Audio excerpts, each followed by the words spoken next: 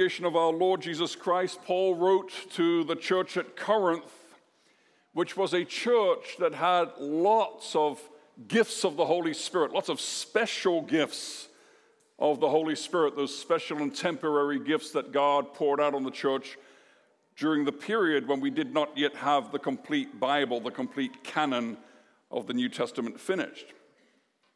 So lots of amazing stuff happening in Corinth. But here's the problem.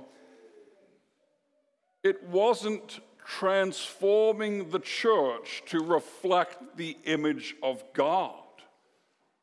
All these wonderful gifts. And yet the church at Corinth was a church full of sin, perversity, factions, conflict, arguments, selfishness. And so Paul goes through this letter to the Corinthians, this first letter, and he's admonishing the church chapter after chapter, telling them off, telling them to smarten up. And he talks in the chapters 12, 13, and 14, he talks a lot about spiritual gifts, especially those special temporary gifts of the Spirit in the first century. And the reason he talks a lot about them in this context is because they are getting it so wrong. They're getting it wrong. We heard last week how the apostle taught us that most excellent way. And here in our text of this morning, he describes that most excellent way, that way of love. And he doesn't write the words of our text, which are even the world knows. It's so famous, this section of Scripture about what love is. He writes this not as a poem for Valentine's Day, but he writes it as a deadly serious warning. That you can have lots and lots of spiritual activity. You can have lots and lots of knowledge in the church of God, and yet you can lack the very essence, the very core of the Christian life. Now, in the first 3 verses of this chapter that we saw last week, he taught us that most excellent way is something without which the greatest signs and wonders are worth nothing. That most excellent way is something more fundamental than even the most perfect knowledge of all the revelation and all the doctrines, the true doctrines of God. And that most excellent way is love. Now, the Corinthians were saying, well, look at me. I'm so spiritual. I've got these awesome spiritual gifts. I have so much spiritual knowledge. And I'm doing these amazing spiritual things. And Paul says, without love, great actions, great knowledge is worthless. It is nothing. And if that's all you got, if you got those things without love, you're better off shutting the doors of the church and going home and forgetting about everything.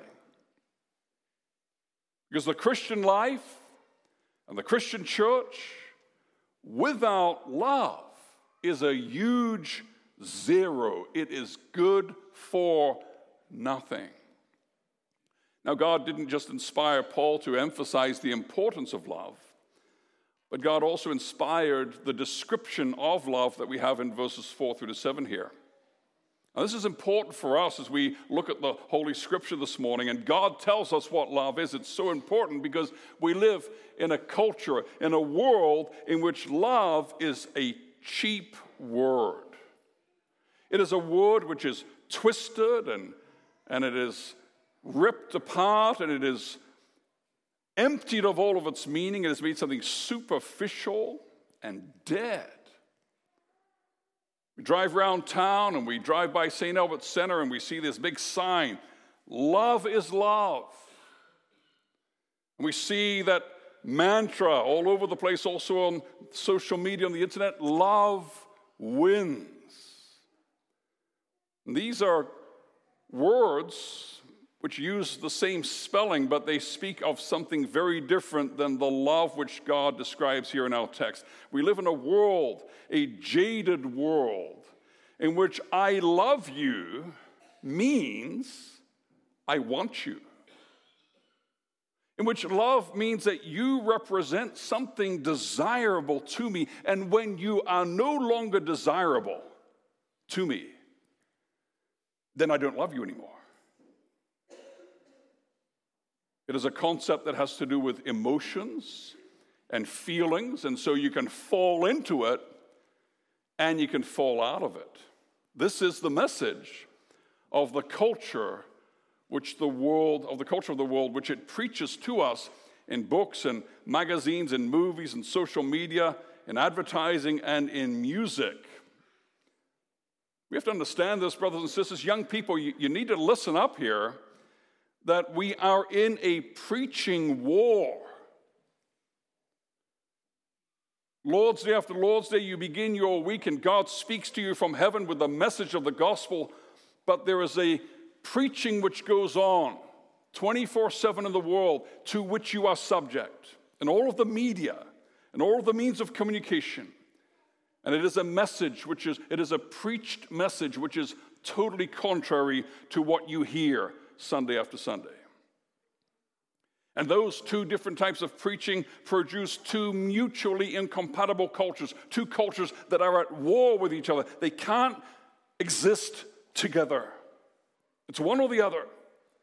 There's the culture of the children of God, and there is the culture of the children of disobedience. And in the world culture, especially in the movies and in the music, where they grab you by your emotions, then love is a feeling.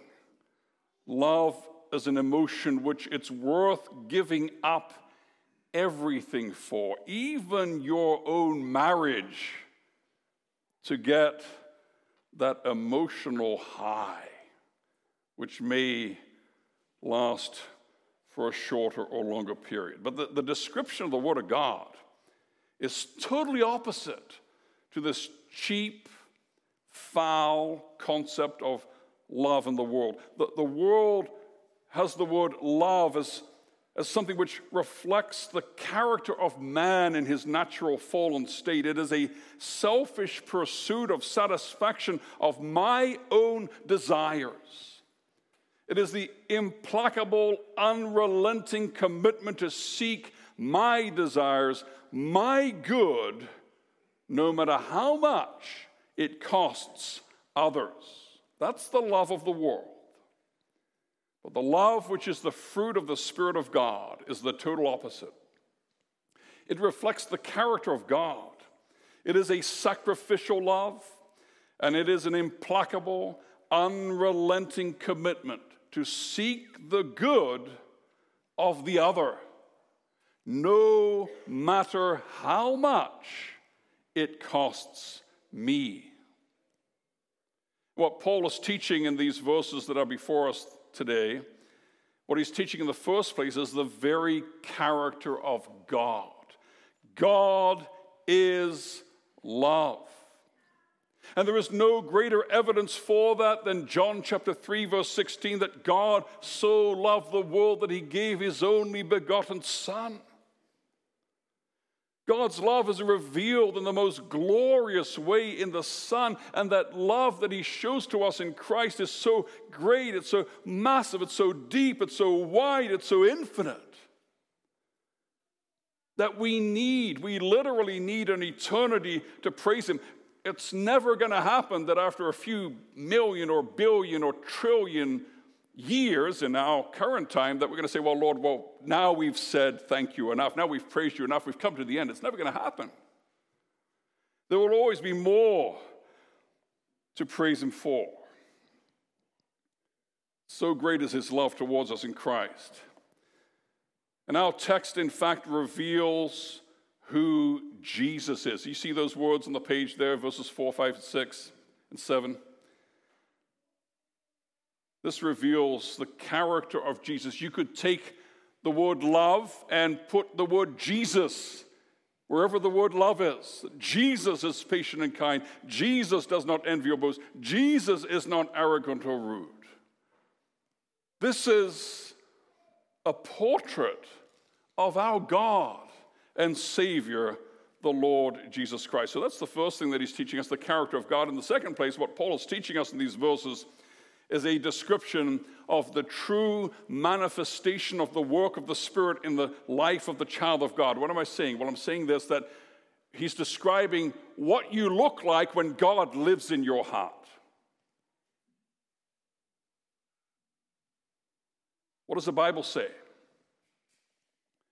The fruit of the Spirit is love, joy, peace, patience, kindness, goodness, faithfulness, gentleness, self-control. That is the love which marks the disciples of Jesus. That is the love which just fills them and overflows from them to the point that Jesus says, look, that's how the world is going to know that you're my disciples. If you have love for one another.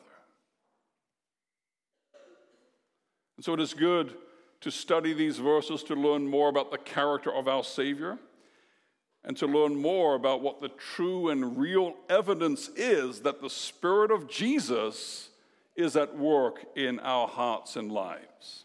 And so we start at the beginning, verse 4, love is patient and kind. Love is patient, and we get to that first word of the description, patient, and we're already in very, very deep water.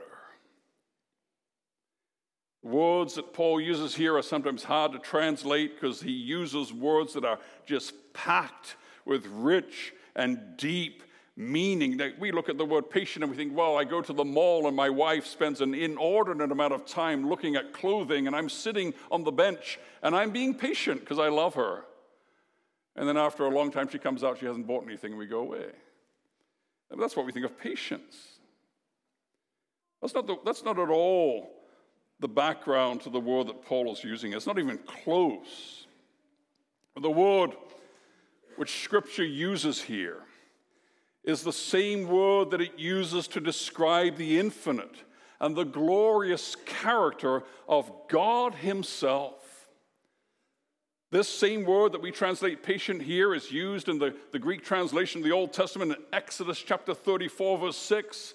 And in Exodus 34, verse 6, the Lord passed before Moses, and he proclaimed who he was. He revealed himself to Moses, the Lord, a God merciful and gracious, slow to anger.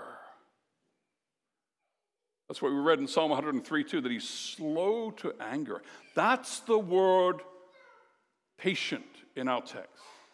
It's translated differently there in Exodus 34. It's translated differently in Psalm 103.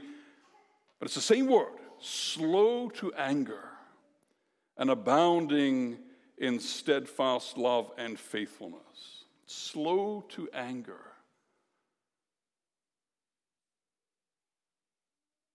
When someone mistreats us, when someone wrongs us, I don't know about you, but I know that I'm quick to anger. We get irritated as sinners. Driving along, get cut off, it just feels so like such an attack. Another vehicle attacks us or cuts us off, and we want to defend ourselves, and we want satisfaction. Somebody mistreated us. We want to get them back. We want them to know what they've done to us. But divine love is long-suffering. It is patient.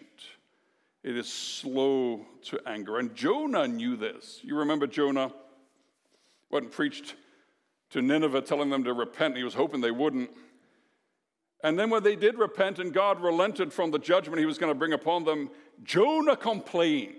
Because Nineveh was a cruel enemy of Israel. He was hoping they'll be destroyed. It would be a good thing for Israel if they were destroyed.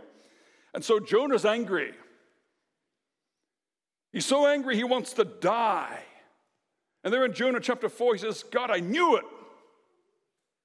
I knew that you are a gracious God and merciful, slow to anger. There's the same word.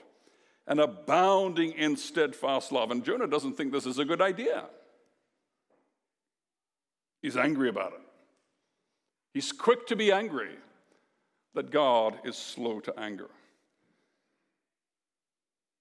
Yeah, brothers and sisters, there's no greater proof of this patient, merciful love of God than the history of this world and the history of God's own people, God's own church. Think about all the evil, all the wickedness, all the injustice that has happened and is happening since the fall into sin.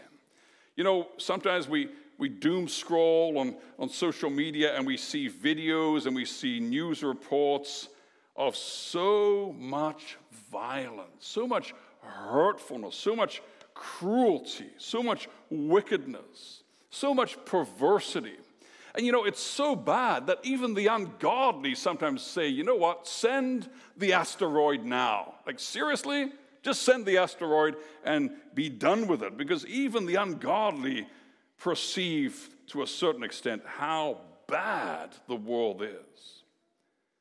But what we know as human beings is just a small, limited perspective. We hardly know anything about all the wickedness and perversity and evil in the world. God knows everything. For thousands of years, God has seen every vile and unholy thought.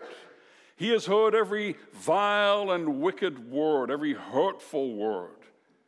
He sees every vile and evil deed, every sin, every injustice, every unkindness, every bullying, every mistreatment, every abuse. He sees it all. And we read one terrible news story and we feel sick to our stomachs, but God, who is perfectly holy, thousands of years of wickedness, of vile sins, both public and secret, of billions upon billions of human beings. God sees that whole huge cesspool, that mountainous, disgusting pile of wickedness. He sees it in all of its details. And yet, he has not destroyed the world. You know, people complain about that. Well, how can a good God let bad things happen? Why is God letting this carry on? And the scripture says, do you suppose, O man, you who judge those who practice such things and yet do them yourself, that you will escape the judgment of God? Or do you presume on the riches of his kindness and forbearance and patience, not knowing that God's kindness is meant to lead you to repentance? We say, Lord, what are you doing? Why do you let the evil continue in this world? So many bad things. And God says, well, look in the mirror. How many bad things have you contributed? How many cruel words have you spoken? How much hate have you poured into this creation of mine? How much selfishness? How much have you damaged? How many relationships have you broken? And you want me to just destroy it in a moment? You're asking for your own destruction. So man, sinful man, wretched sinful man, sits in judgment over God and says, well, how can a good God allow a world full of bad things to continue? Well, this is what the scripture says. Turn with me to 2 Peter 3, verse 9, and we'll read 3, verse 9 through to 15. 2 Peter 3, verse 9, the Lord is not slow to fulfill his promise, as some count slowness, but is patient toward you, not wishing that any should perish, but that all should reach repentance. But the day of the Lord will come like a thief, and then the heavens will pass away with a roar, and the heavenly bodies will be burned up and dissolved, and the earth and the works that are done on it will be exposed. Since all these things are thus to be dissolved, what sort of people ought you to be in lives of holiness and godliness, waiting for and hastening the coming of the day of God, because of which the heavens will be set on fire and dissolved, and the heavenly bodies will melt as they burn. But according to his promise, we are waiting for new heavens and a new earth in which righteousness dwells. Therefore, beloved, since you are waiting for these, be diligent to be found by him without spot or blemish and at peace, and count the patience of our Lord not as a sign that he winks at sin, not as a sign that he's just whatever, the world's full of evil and let it gonna run on, but count the patience of our Lord as salvation, just as our beloved brother Paul also wrote to you according to the wisdom given him. And so if God is patient with this world, how much more is he patient with his own people? How many times, as we read through the scriptures, how many times over the centuries his people stray from the way? They're rebellious.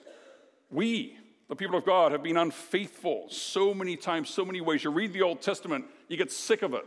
You think, what are you doing? There they go again. But that's us. If we were living at the time, we would have been going right along.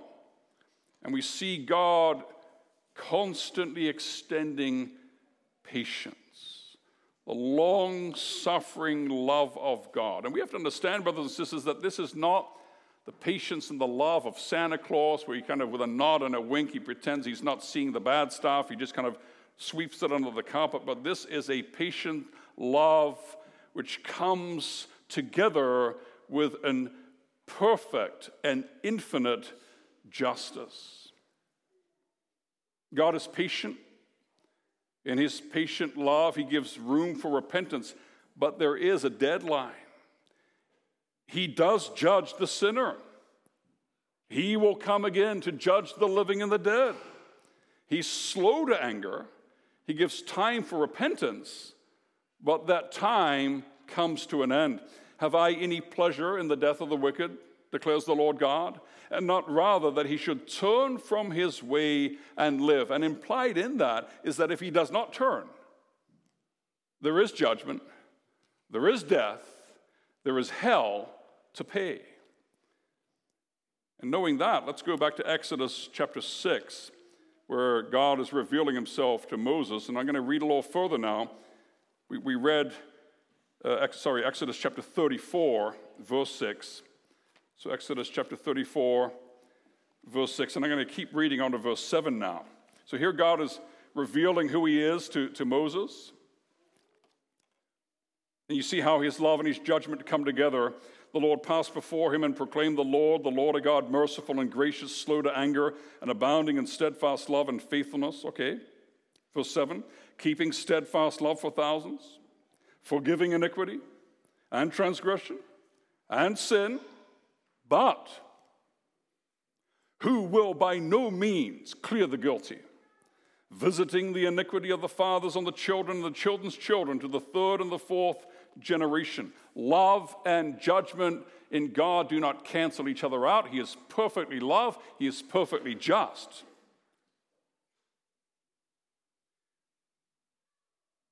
And so the love and patience of God is not at the expense of his righteous judgment. This is important for us to learn and relearn, because so many people want to speak about love. Someone's living in sin, well, let's love them. Which means let's sweep that under the carpet. Let's just look the other way. Don't mention the sensitive, the awkward subject. Let's just say positive things. Who wants to come to church on Sundays and hear about sin? Let's hear about love and joy and victory, and forget the sin.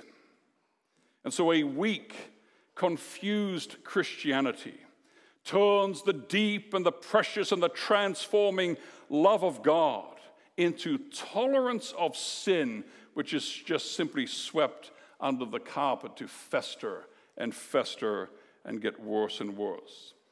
The Bible teaches us that the infinite, the patient, the long-suffering love of God comes hand in hand with grace and with judgment. He is slow to anger for repentance. But if there is no repentance, his righteous anger will destroy sin and those who love it and those who don't want to let it go. Now think about what this means for you. If God was not love, if God was not patient, if God was not slow to anger, he would have destroyed this sinful world a long, long time ago. He would not have held back his righteous judgment for thousands of years to bring about the birth of the Savior. Now imagine if God had brought judgment to the world 200 years ago. Imagine if God had brought judgment to the world 100 years ago. Not one of us would exist. Not one of us would know him. Not one of us would be saved. If God came back to judge the living and the dead 100 years ago, we would be nothing. You look at the world, you say, Lord, why are you letting the world continue this way? And God says, because I love you. Like, figure it out. Because I love you. Because I have loved you with an eternal love before the foundation of the world, before history began. I love you. That's why I'm waiting. I waited till you were born. I waited till you grew up. I waited till you heard the gospel of the Lord Jesus Christ. I waited until my Spirit worked in your heart a response to my love. That's why I'm waiting, because I love you. And when you sin, God doesn't erupt in anger. And his judgment doesn't come crashing down on you right away. And I've mentioned this before in sermons, sharing a little bit of my weakness as a father. I sometimes think if God would treat me, if God would be so strict with me and respond to me with such irritation when I break his commands, as I treat my children, I'll be dead.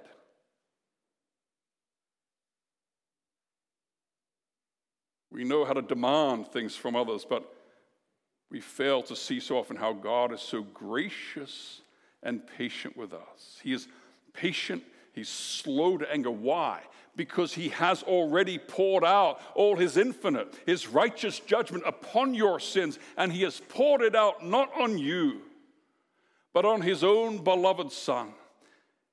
And so this patient love of God, this slow to anger love of God is not cheap love, but it is love which comes at the greatest cost imaginable. The blood of God.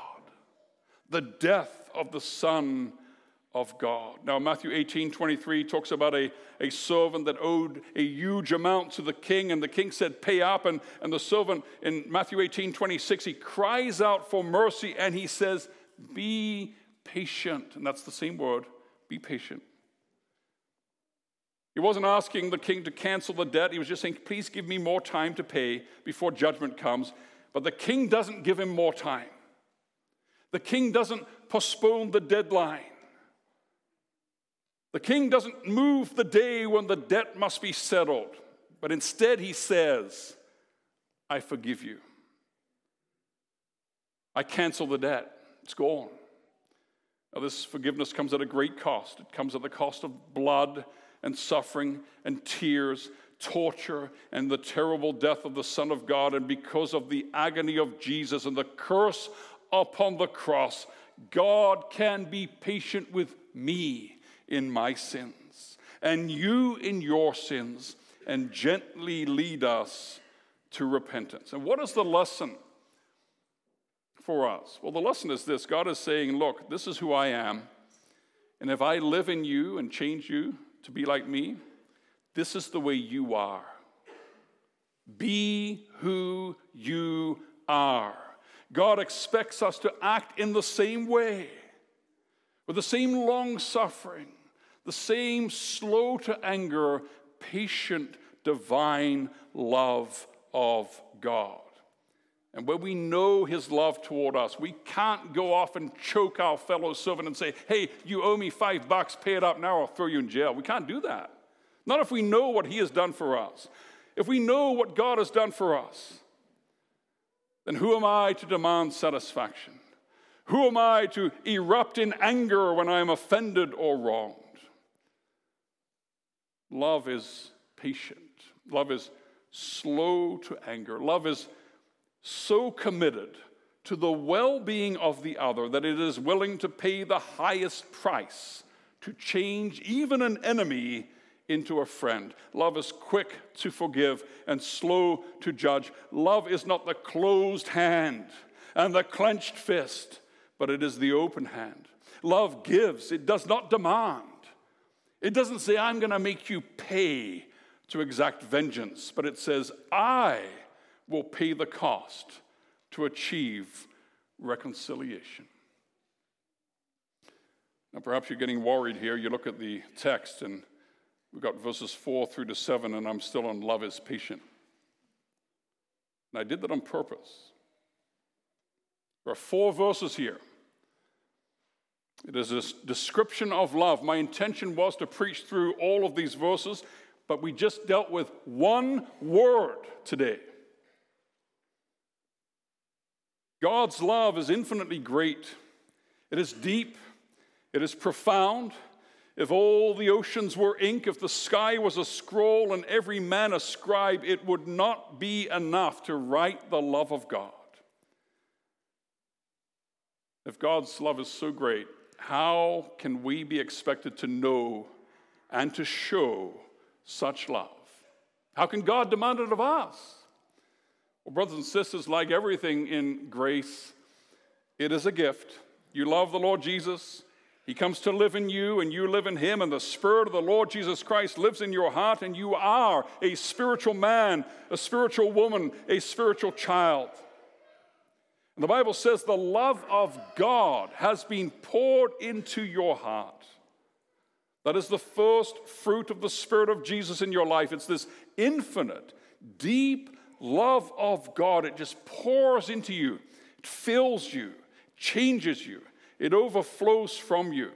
Without it, even the greatest signs and wonders are just nothing.